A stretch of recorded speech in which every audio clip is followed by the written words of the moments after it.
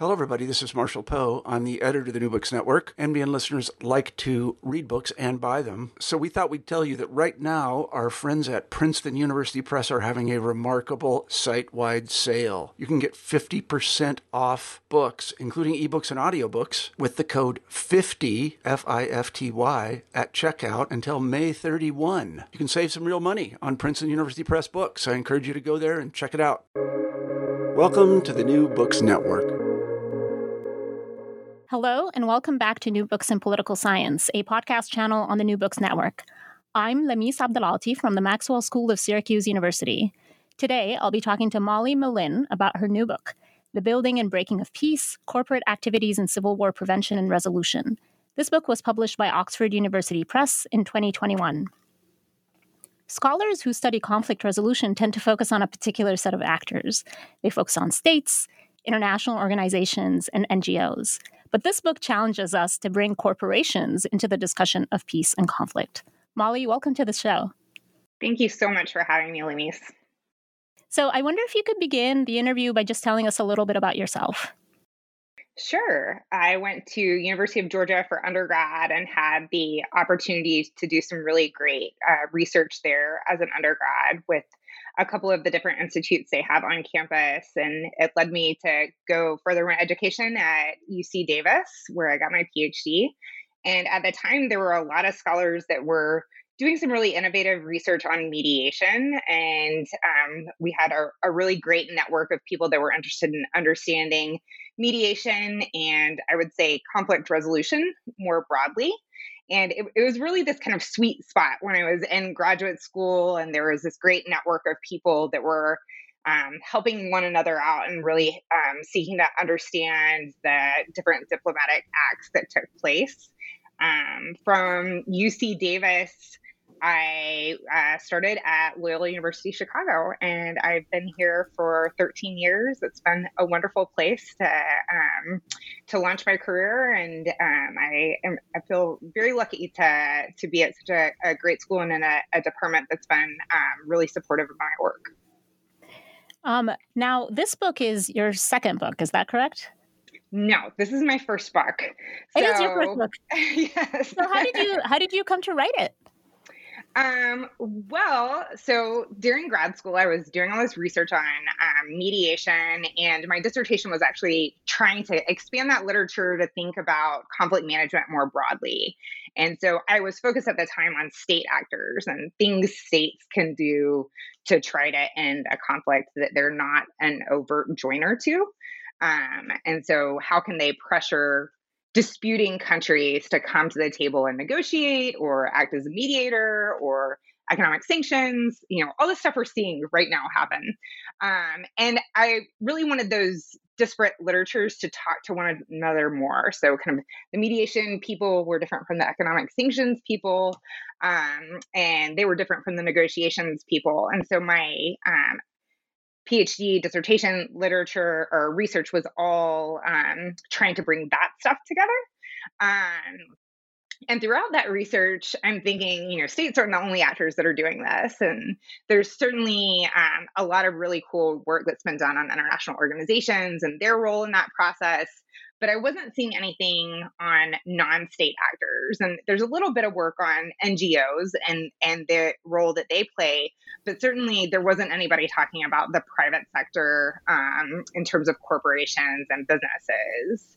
And so I felt like it was kind of this natural next step to say, well, who else is interested in resolving conflict and to bringing peace in places? And I wanted to expand the conversation, if you will. That's wonderful. And the result is a really fantastic book. So congratulations. Thank you. So maybe the best place to begin is to ask you about the questions that drive this book. Now, you're looking at two interrelated questions here. Can you tell us about them? Sure. So the first step of any kind of conflict resolution argument is to understand who gets involved and what their incentives are to get involved. And so the first research question that I tackle with the book is seeking to understand what motivates the private sector to act in ways that are kind of beyond what we would see in standard economic exchange.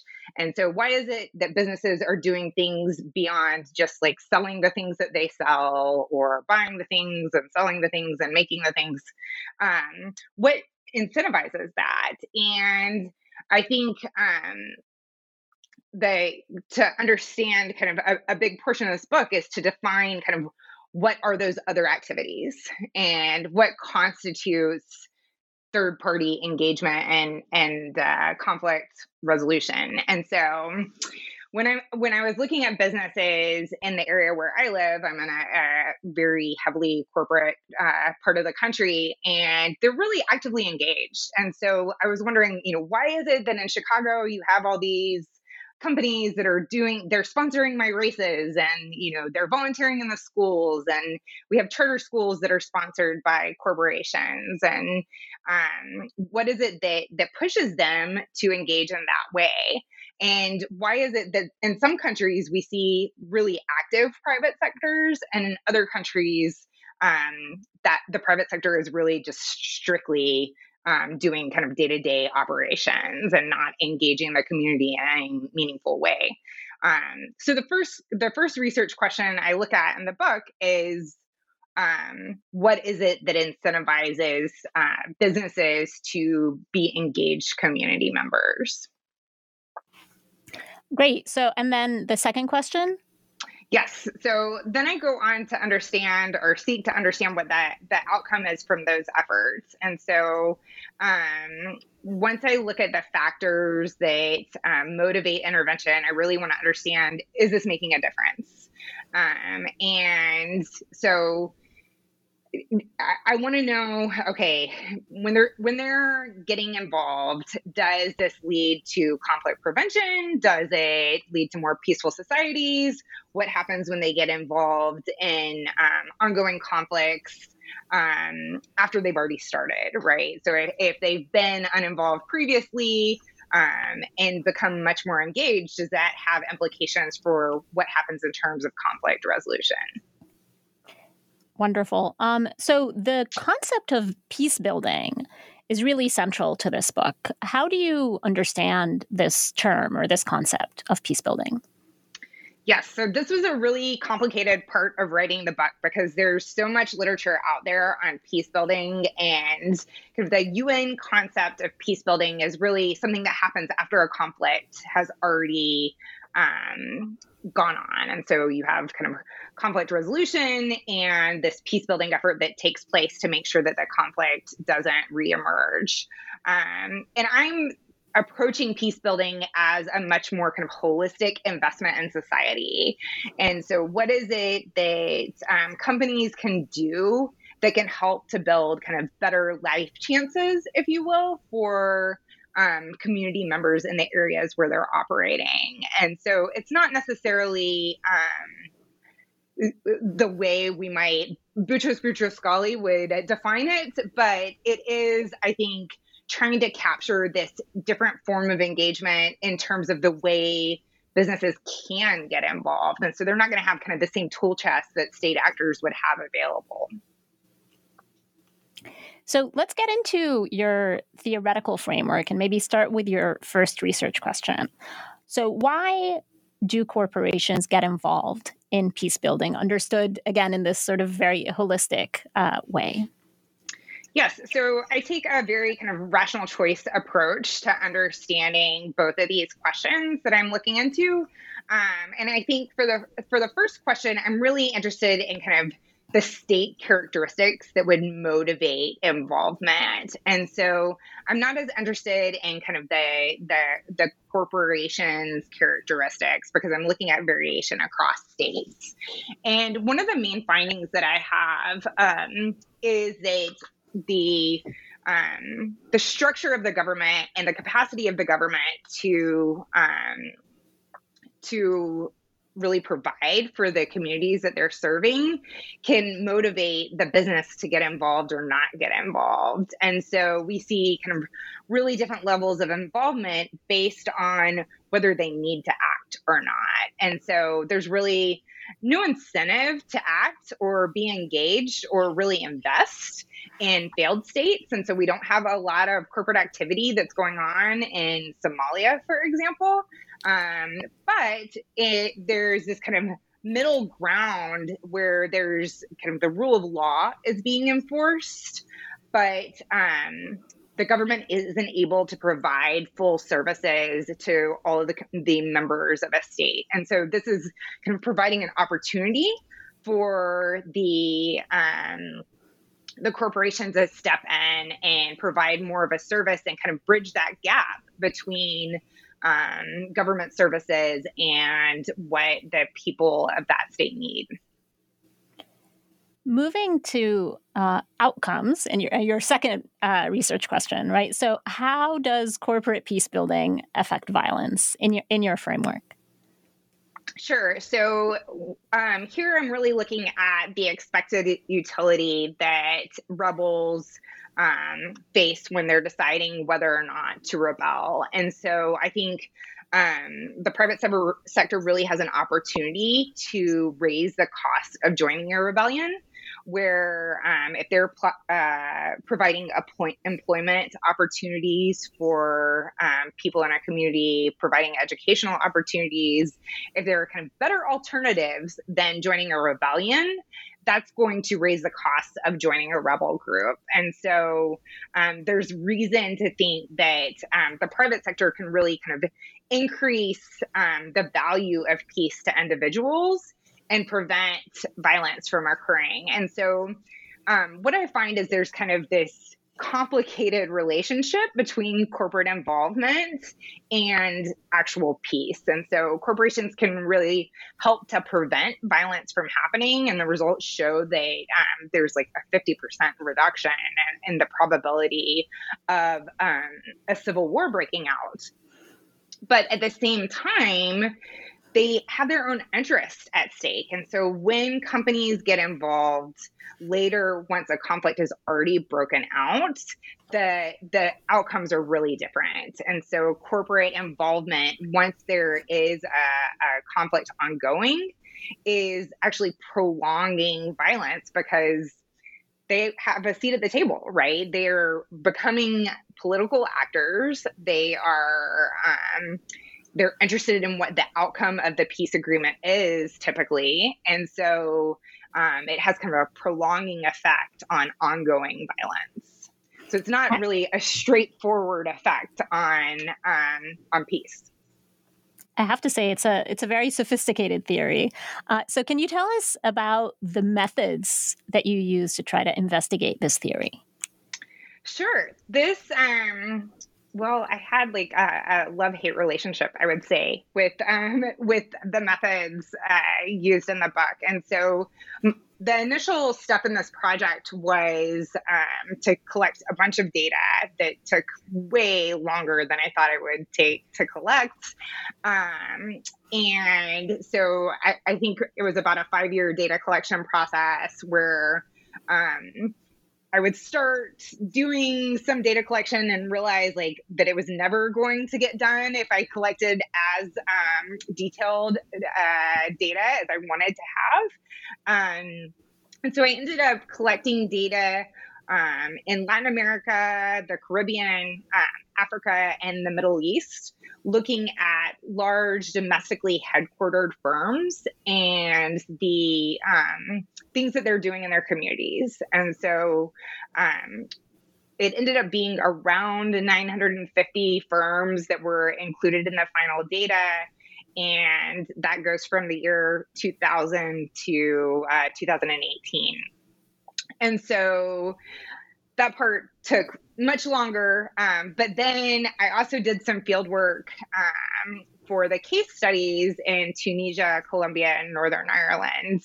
And this was really a fun part of the project for me because I didn't have any training in qualitative methods, and I'd never done field interviews, and it really gave me the opportunity to kind of see that part of the discipline and to see my data in a really different light. And so I feel like I was able to come up with much stronger answers to what's going on because of all the people that I talked to in the field. And I'm looking forward to talking through sort of some of your cases in a little bit. But do you mind telling us why you selected these 3 particular cases, Tunisia, Colombia, and Northern Ireland? Sure. Well, they all have really different histories of conflict, which were kind of interesting to me, kind of outside of this project. But also, they all have this colonial history and have, had really different ways of navigating that colonial legacy. And so kind of the nature of their governments has been really different. And that has led to kind of different outcomes in terms of peace and violence. And so Colombia, I think the world has been watching the peace process since the peace deal was signed in 2016. And there's been, a lot of research done on the outcomes of that process. And so that was kind of an easy case for me to do, given that I wanted to have a colonial state or a post-colonial state and wanted to have some variation in terms of regime type and levels of violence. And so that's been kind of really fun to watch all the academic research that's burgeoned there. And then in Northern Ireland, you still have this kind of simmering ongoing struggle despite the peace deal, which has been really interesting to learn about and to see how different communities are navigating that. That's really fascinating. And as I said, I'm looking forward to talking through the cases, but maybe let's take a step back and start with your statistical analysis, right? So do you mind just telling us briefly about some of the results that you get from that? Sure. So in the first chapter that's looking at the research question about, okay, I'm gonna have to look at my results because I can't remember. I'm sorry. This isn't the chapter that I present very often. So in the first chapter, I'm looking at the probability that peacekeeping happens. And one of the main findings that I have in this chapter is that having really strong government is going to actually decrease the probability of firm engagement. And so firms are most likely to act when they can fill the gaps, if you will. And so they're not getting involved if there's kind of no government or no state in place, but they're also not really getting involved when there's a really strong state in place. And so looking at all these different kind of measures of government effectiveness, I find that businesses are much more likely to get engaged when there is kind of a gap in the rule of law, when there's kind of low regulatory quality or moderate regulatory quality, as well as kind of government effectiveness being kind of there, but not really strong. At the same time, I find that companies are much more likely to get engaged when there is a history of peace. And so peace really enables corporations to start to think about engaging in different types of activities beyond daily business practices. And so more peaceful environments are much more likely to have engaged corporations. One of the things I was coding also when we did the data collection was whether or not companies were doing bad things, quote unquote. And so some of the pushback I got initially on this project was, well, companies are really just kind of taking advantage in all the ways that they can. And when there's violence, they're going to be kind of taking advantage of the lack of rule of law. And so I wanted to know if they're getting engaged just to kind of protect their reputation, if you will. And I do find that there's a slight relationship between kind of previously being caught being bad, if you will. And so they do kind of try to brand wash after previous bad behavior. But that relationship is not as strong as the relationship between gaps in governance. Great, and that's sort of the first empirical chapter, right? In the book, you have a second empirical chapter that also, I think, uses statistical evidence to look at your second research question, right, which is about outcomes. Can you tell us about some of your findings there? Yeah, absolutely. And so for the second chapter that's looking at kind of the effects on peace, I look at the probability that there is the outbreak of civil violence. And if that occurs, what is the probability of that violence ending? And so here I'm looking at how engaged firms affect whether violence occurs and whether it ends. And I find that across all these different measures of firm engagement, that violence is much less likely to break out. And so there really is this kind of strong preventative effect on civil violence occurrence when you have engaged domestically headquartered firms.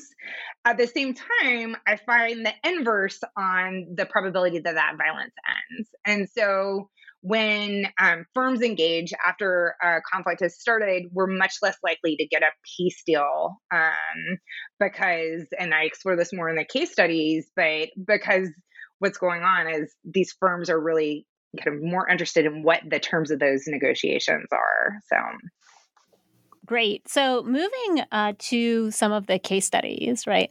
And let's maybe start with Colombia. Can you walk us through this case and some of your findings there? Sure. Colombia is a really interesting case because they have this 50-year-long civil war that's ongoing, and the nature of corporate engagement is changing during those 50 years. So throughout kind of the history, the early years of the Civil War, you really don't have any corporate engagement. In kind of the middle years of the Civil War, much of the fighting is going on in pretty rural areas. And so there really isn't an incentive for corporations to get involved. They're not really heavily affected by the fighting. And then you get the shift in the 80s that happens with the violence, where all of a sudden, firms are being targeted, right? The violence urbanizes. People are being kidnapped, and CEOs are really suddenly kind of more concerned and have to be actively thinking about the conflict and how to prevent being negatively impacted by the violence. And so then you start to get the private sector being involved much more actively. And it starts kind of small, with them incentivizing talks between the two groups.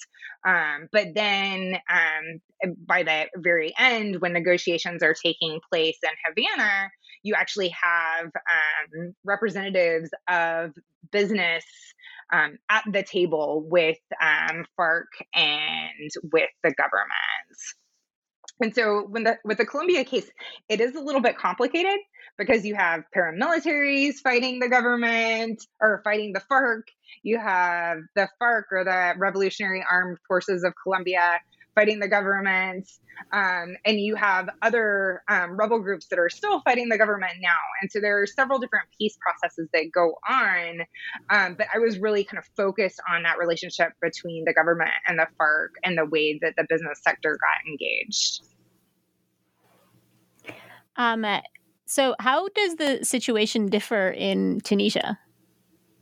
So Tunisia is a really interesting case as well, because in Tunisia, you actually have a really strong union environment there. And so the private sector isn't really acting independent as independent companies, but it's rather the heads of the four major unions that are getting involved. And so when the Arab Spring starts, the Jasmine Revolution initially begins, and they are actively involved from day one to make sure that the Jasmine Revolution remains peaceful. And so if you recall, during the Arab Spring, this is like the heyday for social media and for different platforms in terms of organizing people.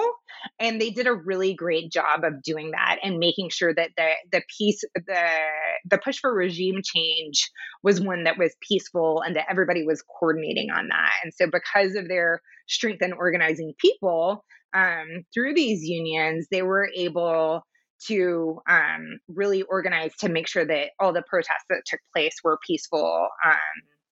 And that led to really what was thought to be a very meaningful regime change. And it was, that's been kind of tenuous over the last year or so, but it was kind of seen as the one success story that came out of the Arab Spring. So I was going to ask you, but if this is not something you've kept up with, that's perfectly fine. But I was going to ask you about sort of more recent developments in Tunisia, whether you followed them and whether your sort of framework might explain, the corporate angle there. So Tunisia is kind of interesting because you really don't have. So I did all these interviews in Tunisia, and the vast majority of corporations aren't thinking about corporate social responsibility. They're not really thinking about kind of ways they need to give back to their community. And there was one bank, though, where I did interviews that actually was really thinking heavily about this. They were, they had after school programs. They were thinking about the transportation issues that their workers face. They were thinking about all these different ways of giving back. And so they're not really engaged in kind of political dialogue in the same way that we see in Colombia. And that's really kind of left to the unions. And so it's the unions that kind of form the bridge between the private sector and the government. So moving on to your third case with Northern Ireland, what do you see there in that case study? So Northern Ireland has this, depending on which dates are important to you, extremely long history of conflict, right? And even the start of the conflict is up for debate. And so this conflict got much more violent in the 60s and 70s when in the era known as the Troubles. And frequently a target of the violence would be businesses and corporations because they were seen by the IRA as being this kind of symbol of colonialism. And so business leaders weren't really thinking about the peace process that much. They were, trying to figure out how to stay safe and how not to have losses due to violent attacks. There's really important geopolitical stuff that's happening at the same time. And so the Cold War ends. The US suddenly doesn't have to tiptoe around the UK quite like it did during the Cold War. And so you get this shift in US policy where suddenly the US is pushing the UK to try to create a peace process for Northern Ireland. And then this happens kind of at the Senate level with what's passed known as the McBride principles, where any company that's an American company that's doing business in Northern Ireland has to adopt fair hiring practices. And it's really that engagement that starts to push businesses in Northern Ireland to start to think about a peace process. And they really have a lead on the initial talks. They published this really famous paper called the Peace Dividend Paper. They talks about how Northern Ireland is really missing out on a lot of investment because of the fighting, and that a peace deal would be good for everybody, basically. So it's too bad that we can't dive into these cases more, but maybe we can sort of zoom out again. I want to sort of go to the concluding chapter of the book, which is really so nicely written. And one of the things that I particularly liked about the conclusion is you lay out these very clear lessons, right? So do you mind taking us through some of these lessons? Yes, one of the reasons I wrote the conclusion the way I did is that I wanted this to be accessible to anybody, right? And I wanted it to be something that people who were kind of interested in this topic more broadly could, skim the book and come away with it with something in hand.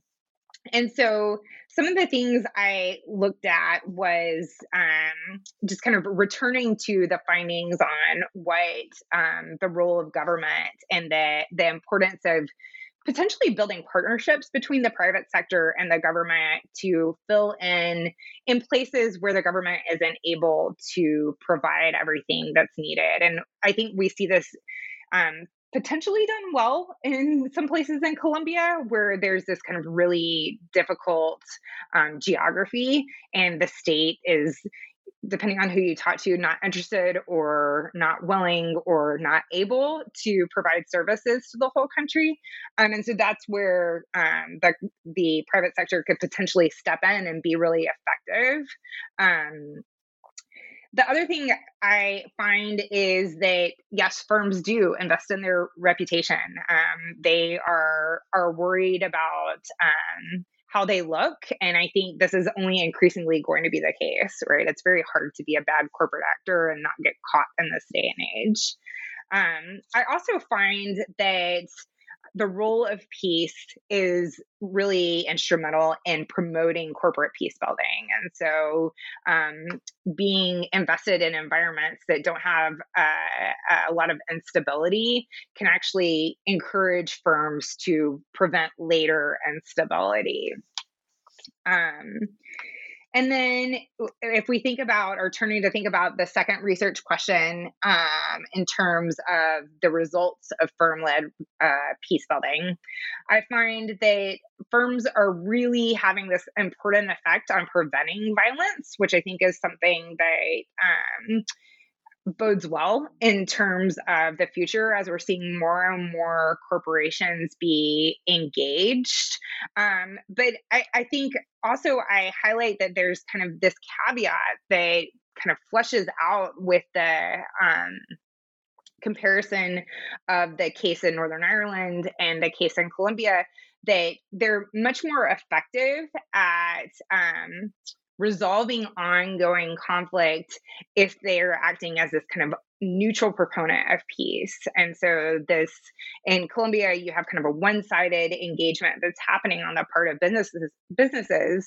But in Northern Ireland, you have a private sector that's only pushing for a peace deal, and they don't really care what that peace deal looks like, and they're not lobbying one way or another or the terms of the agreement. And I think that's a really important lesson to take from this study as well. Thank you for that.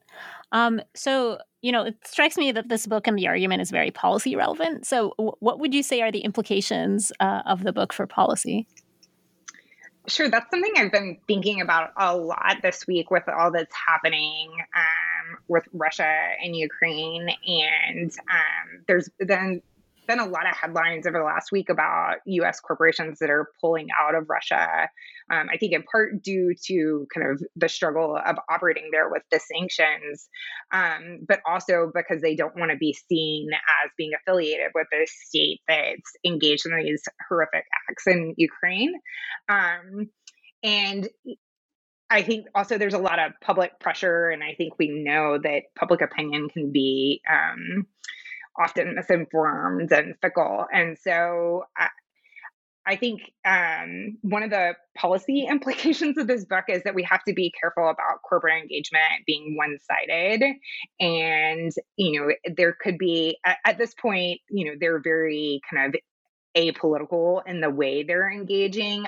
I seriously doubt that Starbucks is going to be sitting at the table in Belarus, but I am kind of cautious about promoting kind of one-sided engagement, and so I've been thinking through kind of what the policy relevance is of this book for the ongoing crisis. I think kind of more generally speaking, the private sector really does kind of have an opportunity to be kind of a good sector in the places where they're investing. And it shows that these operations that they're doing when they're engaging their community really do have an important effect on the levels of peace and violence in the communities where they operate. And I'm hopeful that that will be the case in Chicago as well. I'm really glad you brought up the ongoing crisis in Ukraine, because obviously we're recording about 2 weeks after the Russian invasion of Ukraine. So, and that I've also been paying a lot of attention to the news about various corporations that have and have not pulled out of Russia. And so that I think is something that's going to be of interest to our listeners as well. So thank you for that. Now, obviously, we've only sort of skimmed the surface of the book, but is there anything that we haven't covered that you think is important for listeners to know? I think one of the things that I really struggled with when writing this book is how siloed different areas of academia are. And so when I was initially starting this, I came to the table with a background on conflict management and a lot of knowledge on kind of things that lead to peace and violence, but not so much knowledge about kind of how businesses work and the role they play. There's a lot of people in business schools that are kind of talking about this issue, talking about not only corporate social responsibility, but about conducting business and best practices in unstable environments. And so it was really fun to get to learn about this kind of other area that I wasn't familiar with. But really what I'm hoping this book does is to push for more communication between different areas of academia. It's been really interesting to have the opportunity to do this interdisciplinary work and to think about some of the old problems that we're dealing with in IR and that we've been talking about for a long time, but to bring this new research and other discipline into that conversation as well. And the book does a really wonderful job of, bridging the gap between these different areas. I highly recommend it to readers. So, Molly, we've taken up a lot of your time. So, just one final question for you: what are you working on now that the book is out? What is it that's engaging your time? Sure. So this book is really focused at the national level and at national level negotiations, national level involvement of the private sector. And I really don't think that's the correct unit of analysis.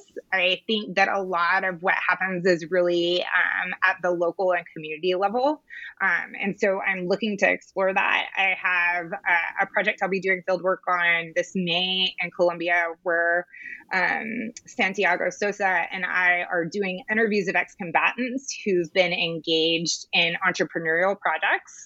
We are looking at the level of corporate support that they're getting in terms of training and looking at how that leads to decreases, we hope, in recidivism.